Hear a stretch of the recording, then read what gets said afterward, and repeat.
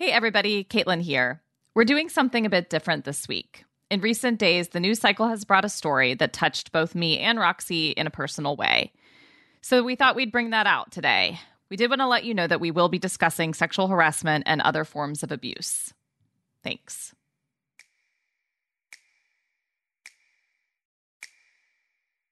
I'm feeling a little bummed right now, Roxy. I'm assuming you're referring to the news about Christianity Today that has come out. Yeah, I mean, another Christian leader has been incredibly accused of sexual harassment. And at an organization that we both worked for and helped lead. Which is why you're actually one of the first people I wanted to talk to about the news. Same. If only we had some kind of forum where we could tackle big topics like this. Yeah, some public-facing way so that others could listen in. We could tackle topics of the day. Let's keep noodling on this. I feel like it could lead to something. There's a nugget of an idea there.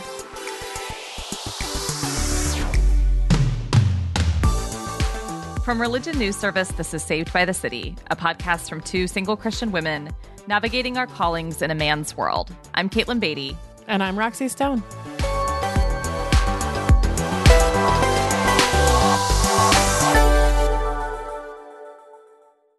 I'm a little bit nervous. Are you nervous? Yeah. I mean, it's a tricky subject in so many ways. And I think because it's so personal, it makes it difficult to talk about and difficult to feel like a sense of objectivity around. Yeah, and also people have strong opinions about how instances and allegations of harassment are reported and how they're dealt with in the public square. How they're dealt with in a quote-unquote Christian organization. And I don't say quote-unquote like they're not Christian. I just mean like, is an organization Christian or is it like run by HR policies and legal policies? And people have different ideas about that, especially when they can look at it and be like, oh, it's a ministry. It's not a business. Well, let's back up a little bit. And for listeners who are not aware of what we are talking about, or maybe have heard bits and pieces, but want the fuller story. Last week, Christianity Today magazine, where both Roxy and I worked at different periods of our careers, released a report detailing allegations of sexual harassment against two former employees, one being the editor-in-chief who retired a few years ago, as well as a top advertising executive. Both men were accused by multiple women of unwanted touch, of sexually inappropriate comments. And then in addition to that, the report found that the HR department at CT had not been keeping written documentation on the allegations against the men. So you had a cycle where women would go to HR and say, you know, this man touched my lower back. By the way, it was me. I felt uncomfortable. I don't know what to do about this, thinking that HR would add that to the person's report, and then only finding out years later that there was no written documentation, which meant there was actually no recourse or like a documented pattern of inappropriate conduct, even though there had been a pattern. Whew. So, yeah, and it should be said here as well, I think, that the reporting on this was really stellar. And Daniel Silliman and Kate Shellnut, who did the reporting completely independently from any leadership at Christianity Today, they did a really stellar job. And they covered so many bases and they did it with such sensitivity. So as a fellow journalist, I just really want to applaud the work that they did. Yeah, I would totally echo that.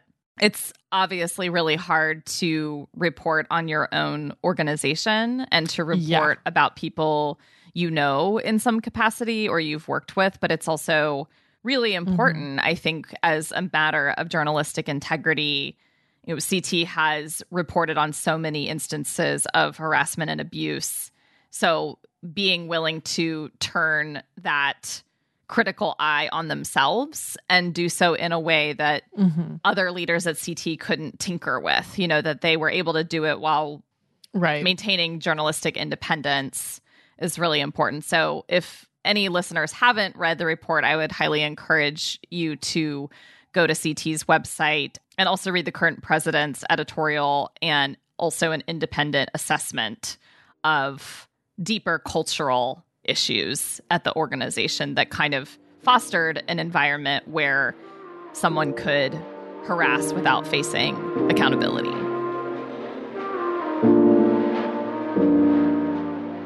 So I obviously had a lot of personal reactions to this story.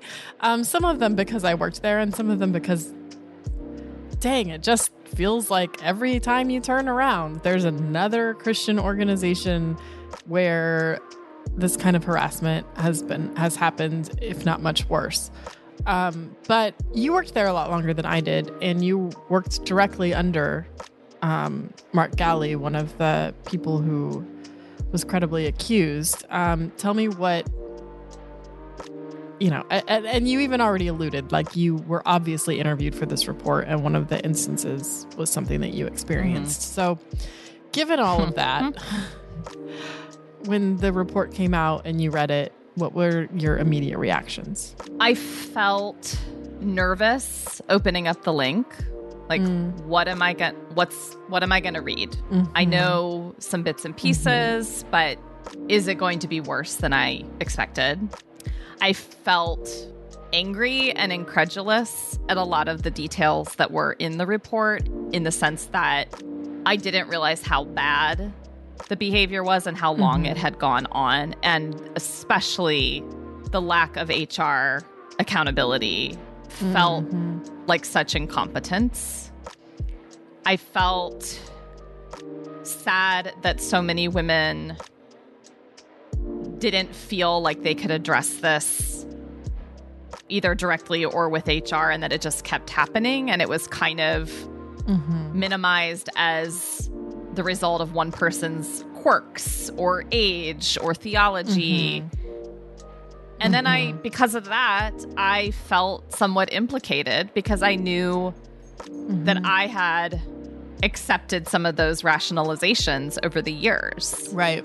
Like I had put that kind of behavior pertaining to unwanted touch and offhanded comments that were inappropriate. I put those in the category of, well, he's just quirky, or he's just a little bumbling, or he's of a different generation, or he doesn't mean to be bad. Right. He has good intentions. And after reading the report, I was like, I don't know that that's true anymore. And that's really disturbing. But also, did my giving him the benefit of the doubt create a culture where it was harder for other women to speak up? So I have felt a lot of things. And I mean, obviously, at the end of the day, just really sad, How did you feel when you were reading through the report?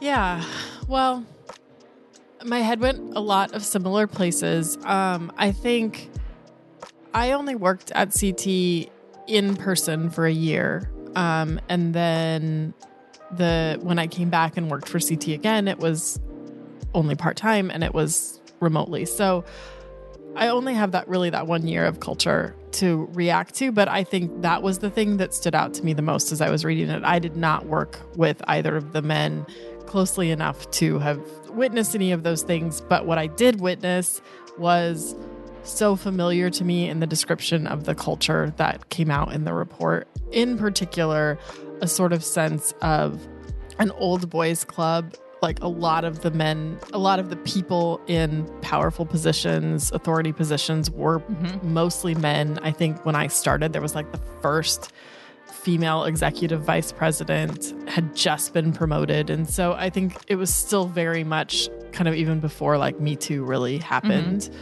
And it was conservative too. And I don't mean conservative in the sense of Republican or theological. I mean it in the sense of like just the atmosphere of it. Like, it was quieter. There was a dress code. Like I'd come from a much more casual Colorado workplace.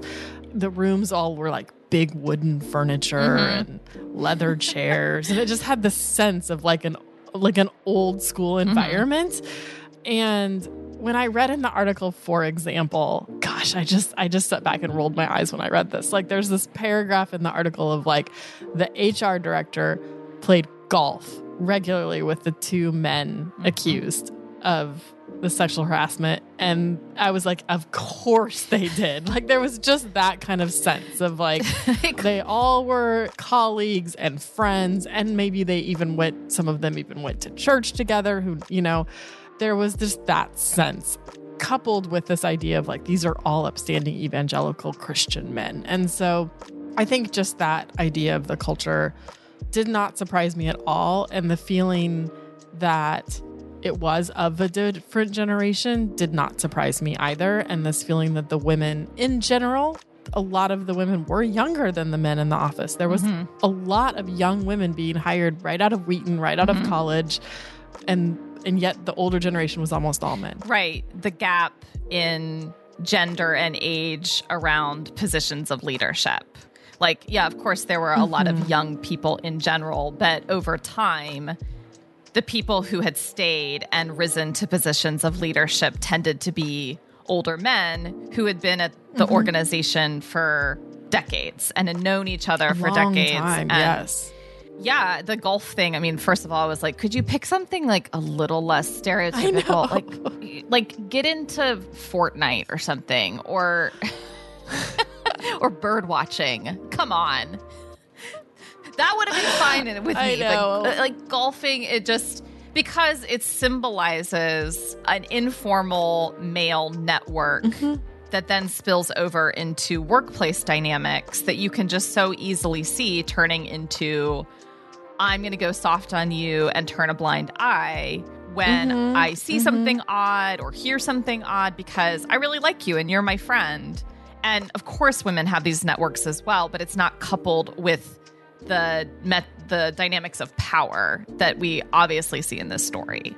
Yeah, and it's not like I think there's something wrong with colleagues being friends outside of work. It's that there aren't women in those spaces, and it almost would be even like frowned on. Yeah, I think what you're touching on is evangelical gender roles and kind of gender norms.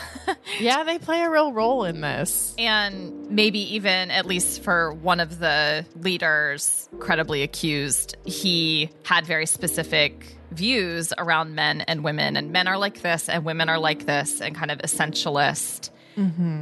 God made men to be this way and women this way. And one of the things that I heard him say and write was related to men's sexual urges, that they are out of control, that most men struggle with this, that it's just part of who we are. We're visual creatures. And even if you ascribe to that belief, the way that it was used to excuse behavior is very toxic. I mean, like my dad, who of course I think is an upstanding man of character and who I've never heard say anything sexist or crude.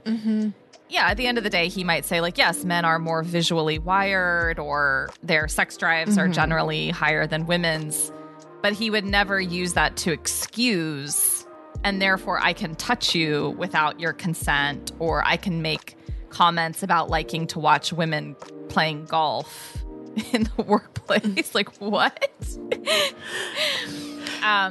Yeah, and I think there's this idea of like, oh, it's just locker room talk that men have when they talk about these things, and there's this sense that like they just do it with the other guys. But again, that creates this informal, like, good old boys network that like normalizes objectifying women in a way that just bleeds into the workplace. It just does. There's not a way to decompartmentalize that. And I think that's part of what we saw here. And part of the reason why it was sort of like, oh, I know him. He doesn't really mean anything by it. It's like, well. One of the most disturbing details in the story, and again, there's a lot there, and I encourage anybody listening to go read it carefully, but a woman was hired in the mid-2000s on staff, and somebody joked the reason that she was hired was that another editor wanted to have sex with her. I cannot believe somebody said that. She did not report it to HR, but another colleague did. And from that point on, several of the men on staff kind of made comments suggesting that she saw sexual harassment in everything. Okay, this story made me so angry because it gets at why women so often feel afraid to report something because they don't want it to be taken. They don't want it to be blown up. They don't want to be seen as that woman. And the feminist, the shrill, you're oversensitive. She can't take a joke. She thinks that everything is sexual. She thinks that men are all trash. Like, all of that in and of itself is ridiculous and made me angry. But then the fact that, like, that's the reason that HR is supposed to be anonymous, is so that there isn't that kind of backlash. And what was throughout this story, this wasn't the only instance. You experienced this, where what was reported to HR that should have been kept confidential and who reported it kept confidential ended up getting out about who reported it. And then there was, like, clearly retaliation. Yeah, so just really briefly, one of the men reported on in the story was my boss. When I was a young woman, first couple years working at the office, he passed by me in the hallway and touched my lower back. It wasn't overtly sexual. I mean, I can honestly say, like, okay, that wasn't, it's not touching my butt. It's, you know, like, I could kind of categorize it as maybe this was friendly, but also it made me uncomfortable. I couldn't figure out why my boss needed to touch me at the workplace ever. I went to HR. The HR director was understanding. He understood why I felt uncomfortable. He was taking notes. I thought this will be a kind of formal report on what happened. Right. Sure. Didn't hear anything about it for a while until the person that I had spoken up about came to me directly. Your my boss, who's, by the way, 30 years older than me, has been at the company for years and years. I don't know where he's coming from necessarily. And he says, if this happens again, you should just come talk to me directly. So the HR person told him who made the accusation, not just what it was, but who told him. And I took that to be, well, I have different reads on what this person meant, but at the very least, what he was trying to do was to leave HR out of it as a form of accountability. He was trying to remove the third party form of accountability. Like, we can just hash this out on our own. I'm like, no, we can't. Right. Do you not understand? Yeah.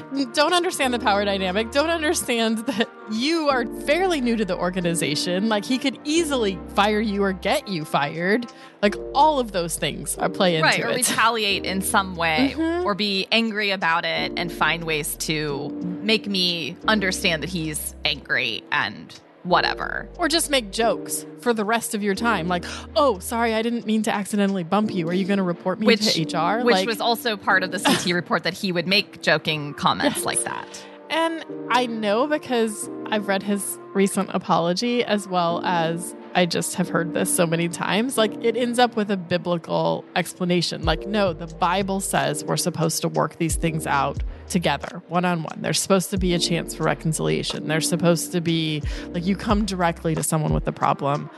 That's the Christian way to do it. And gosh, that just doesn't work when there's a power dynamic the way that there is in these instances. Yeah, and even if someone, let's say people had spoken to this person over the years, like, hey, you really need to, it obviously didn't have any effect. It wasn't effective because it just kept on happening over and over again. So the Bible also says a lot about a fool being unwilling to take wisdom from other people and do some serious self-examination. And if people are saying, hey, you made me uncomfortable, taking ownership of that instead of pulling out some kind of faux biblical justification about we need to pursue reconciliation, I think maybe it's a little late for that. I don't know. I could see a lot of men in particular, but maybe people of a different generation, older generation too, the Mad Men generation, for example, like reading this report. I keep thinking about Mad Men. And being like, what's the big deal? I know. And it came out after this, but I was like, yeah, they went golfing. They had martinis and oysters. I had been thinking about Mad Men, and I'm like, oh, yeah. I could see people being like, what's the big deal? You have no idea how bad it was for my generation of women trying to get a foot in the door. Our bosses really did make us sleep with them in order to get the job. They didn't just touch us on the back, There was no HR, or like there was no recourse. I was talking to my mom about this and she reflected on the kind of generational aspect. Like this was just kind of the norm. These old boy networks kind of have run the world for a long time. Yeah.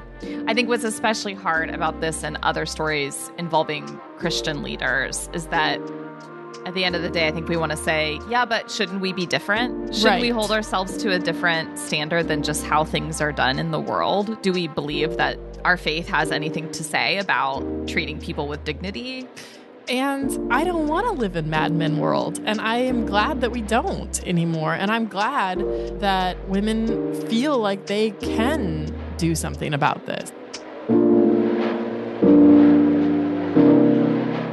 You want to hear one of the times when I felt like gender was playing an outsized and very strange role in Christianity Today's culture? I definitely want to hear the story, and also I'm nervous. Like, what in the world? Oh, man. Well, I was a manager, and I had to take a trip to California. One of my direct reports was supposed to come with me on this trip. We were, meeting with some writers and going to a conference and all that. And he came to me after we found out about the trip and we were supposed to make travel arrangements. And he was like, I can't go with you alone because this thing called the Billy Graham rule. I don't remember if he actually used that. I now know that's what it's called. I went to a secular college. Like I worked at a kind of a totally different environment in a lot of ways before that. I'd never heard of such a thing.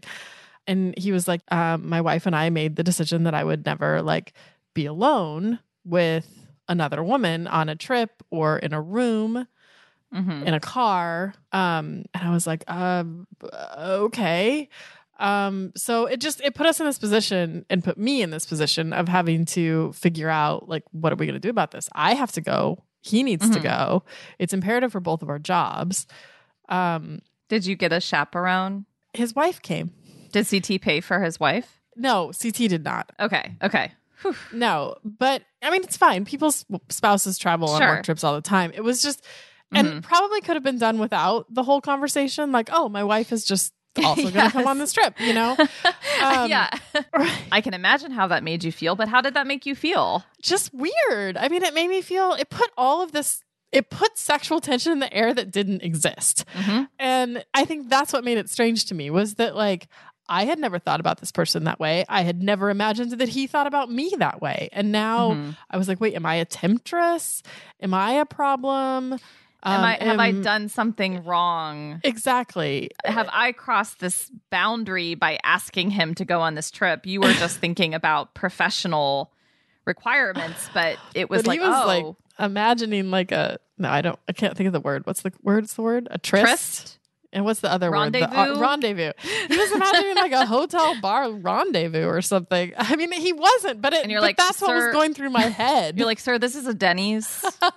This is the least sexual environment we could find to meet. Yeah, and then later, there were other times when his annual review came, I would usually take people out to lunch. We couldn't. We ordered sandwiches and did it in my office with the door open. It created this sense that truly men and women cannot be in a room together without wanting to take each other's clothes off. So one line of argument in this broader conversation about sexual harassment might be, well, look, this is why we have the Billy Graham rule. Exactly. We have these rules around how men and women can interact because we need these boundaries. And if you leave men and women alone, men could harass women. This allows men to act badly. So this is actually good for women that we have this rule. What do you think of that? I have so many thoughts about that. Beginning with, there are a lot of gay men in this world too. And so it's not this should just be for men and women. A man in power could have another younger man in his office and it could be just as much of a problem, So I think there's a lot of assumptions there, of course, because it's evangelical culture anyway. But also, I think it introduces a sexual tension. It puts it at the front of people's minds in a way that it doesn't need to be. Mm-hmm. But I think beyond that, it continues to solidify this idea that women are sort of objectifying women, that they're sexual creatures. And it creates a boundary so that men and women are not in rooms together, which that means they're not on the golf course together. That means they're not at the after dinner parties together. That means that women are often left out of decision-making places. Yes. The rule intersects with lack of women in positions of leadership in many Christian organizations. And so the rule on the surface could be giving the appearance of sexual integrity, but in fact, in terms of how it operates, it means that women are not let into these key conversations with other leaders. Absolutely. And some of these relationships are formed in extracurricular activities. They just are, like the golf course or, going out for dinner or traveling to a conference and, riding together in a car, like these kinds of things. That these conversations happen. It just reinforces an artificial boundary between men and women that says we're different and we have to watch out. We have to be careful around each other. Well, one of the men named, going back to the CT report, one of the men credibly accused in the report apparently touched women in front of other people all the time. This was not even something happening behind closed doors. Like, true. If we had just kept him from being alone with women, this wouldn't have happened. Also true. So I want to speak to situations where women do find themselves in some position of leadership. I mean, both you and I had positions of leadership at CT, and you've had lots of leadership positions at other Christian organizations. When you find yourself in a male-centric kind of old boys culture, and you also want a career, and you also want to affect change, like, how do you navigate that? What do women do who find themselves, maybe they believe in the mission, they like their day-to-day work. Yeah, there are these dynamics, but sometimes you can just try to put them on the shelf. Like, how do you navigate that well? I think I've learned a lot since then. I did start out my career almost always in really male-centric organizations, always Christian. And I think even then I had my own ambitions, and often in those evangelical circles, women start dropping out because there's sort of this idea of like women get married and they have kids and then they stop working and they go home and they stay with the kids and then maybe they come back and work after the kids hit a certain age. And I wasn't in that position. And I really wanted a successful career. And so I will admit some judgment there of women who did that, which I think there's lots of internalized misogyny that we all have to deal with as well. But I think I had these ambitions that I wanted to be in the room with the men. And I think one of the things I didn't ask myself is, first of all, why was I so proud to be a woman in a room with men? And why did I want to be one of the guys? Why didn't I ask myself, why aren't there any other women in this room? And I think those are questions that I'm wrestling with now, or continue to wrestle with, is I think a lot of women have that sense of being proud to be in the room and like, wow, we're not like the other women that are smart enough or that decided to stay home with their kids, or they didn't have like the ambition spark or whatever. Like the men see something in me, and I think there's that like male adjacency that we can strive for and feel really proud of. And that's something I'm interrogating in myself. And I don't want to be in a room and look around and be the only woman in the room anymore, because I think that means that it's a dangerous culture. Boom. I definitely resonate with the sense of wanting to be the only or one of the few women among the guys. Like, yeah, I worked hard. I dealt with some crap, but I put in the time. I think I have some skills to contribute. And a sense of validation for making it among the guys. Yeah, like how good did it feel to be the first female managing editor at Christianity Today and the youngest one, It felt good at the time. Yeah, it felt good. It was a source of pride or identity or self-importance or something.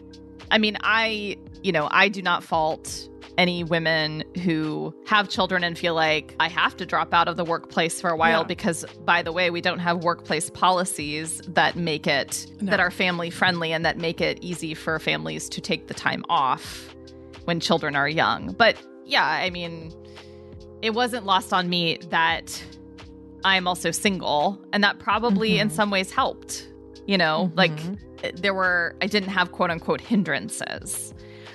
I do think that looking back, I rationalized bad behavior by putting it in the category of quirkiness or generational differences. Or just harmless.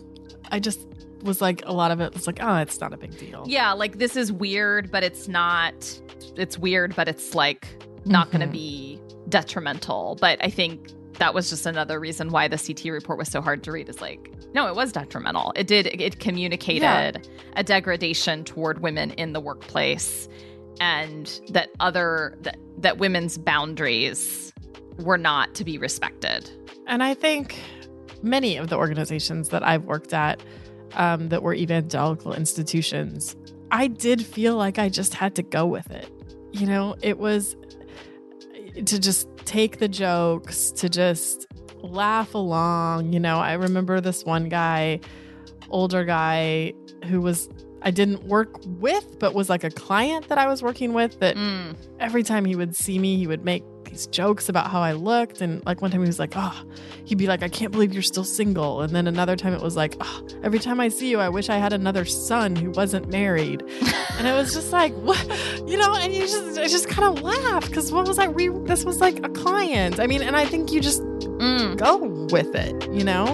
It was annoying, and then I'd complain about it to my girlfriends, and then I'd just move on. And I think I think that's how a lot of women feel all the time. And I think those microaggressions just are constant.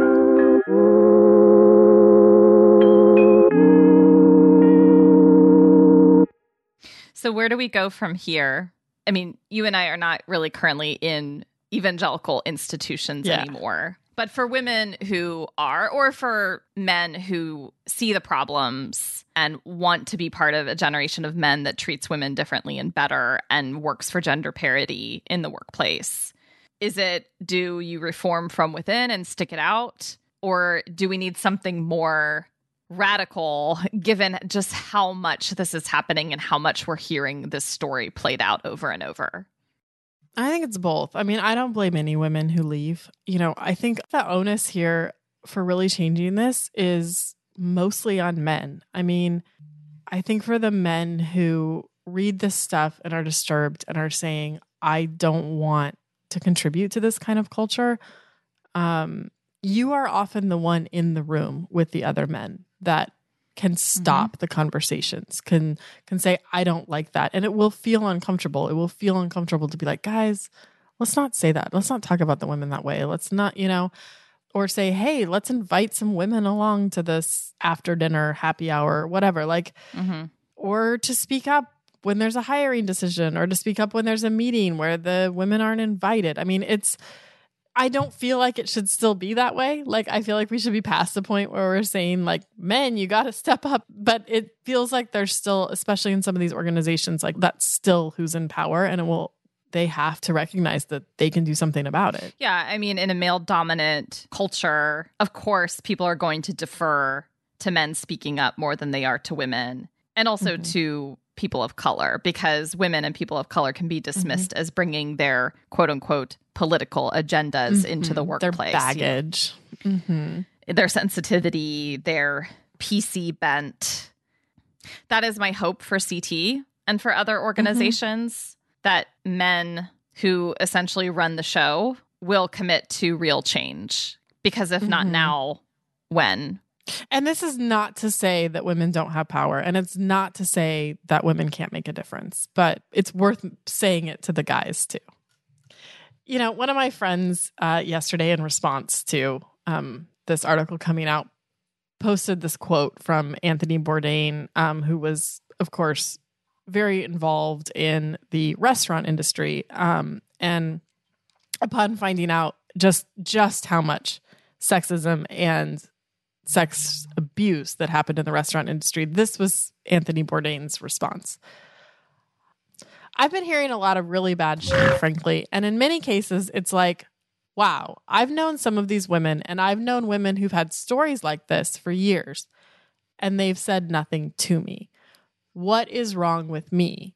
How have I presented myself in such a way as to not give confidence? Or why was I not the sort of person people would see as a natural ally here? So I started looking at that.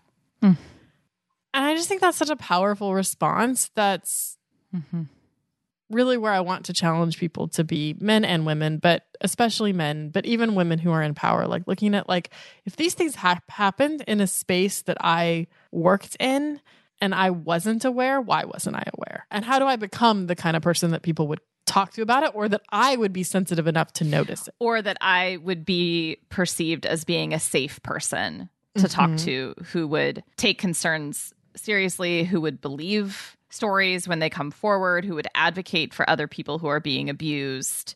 Do other people experience me in that way? I think that is really the question for all of us. What did we leave out here, Caitlin? I feel like we, I know we left some things on the table. We didn't get to all of the thoughts on this topic, but rest assured, listeners, this is the beginning of a conversation. At the end of it, we look forward to continuing to talk about dynamics of power, abuse, and gender parity in the church in this season and beyond. Saved by the City is a Religion News Service production. The producer is Jay Woodward, and the consulting editor is Paul O'Donnell. We get production assistance from Elizabeth Joy Wyndham. Chaz Rousseau put together our look, and Martin Fowler wrote our theme music. We are Roxy Stone and Caitlin Beatty.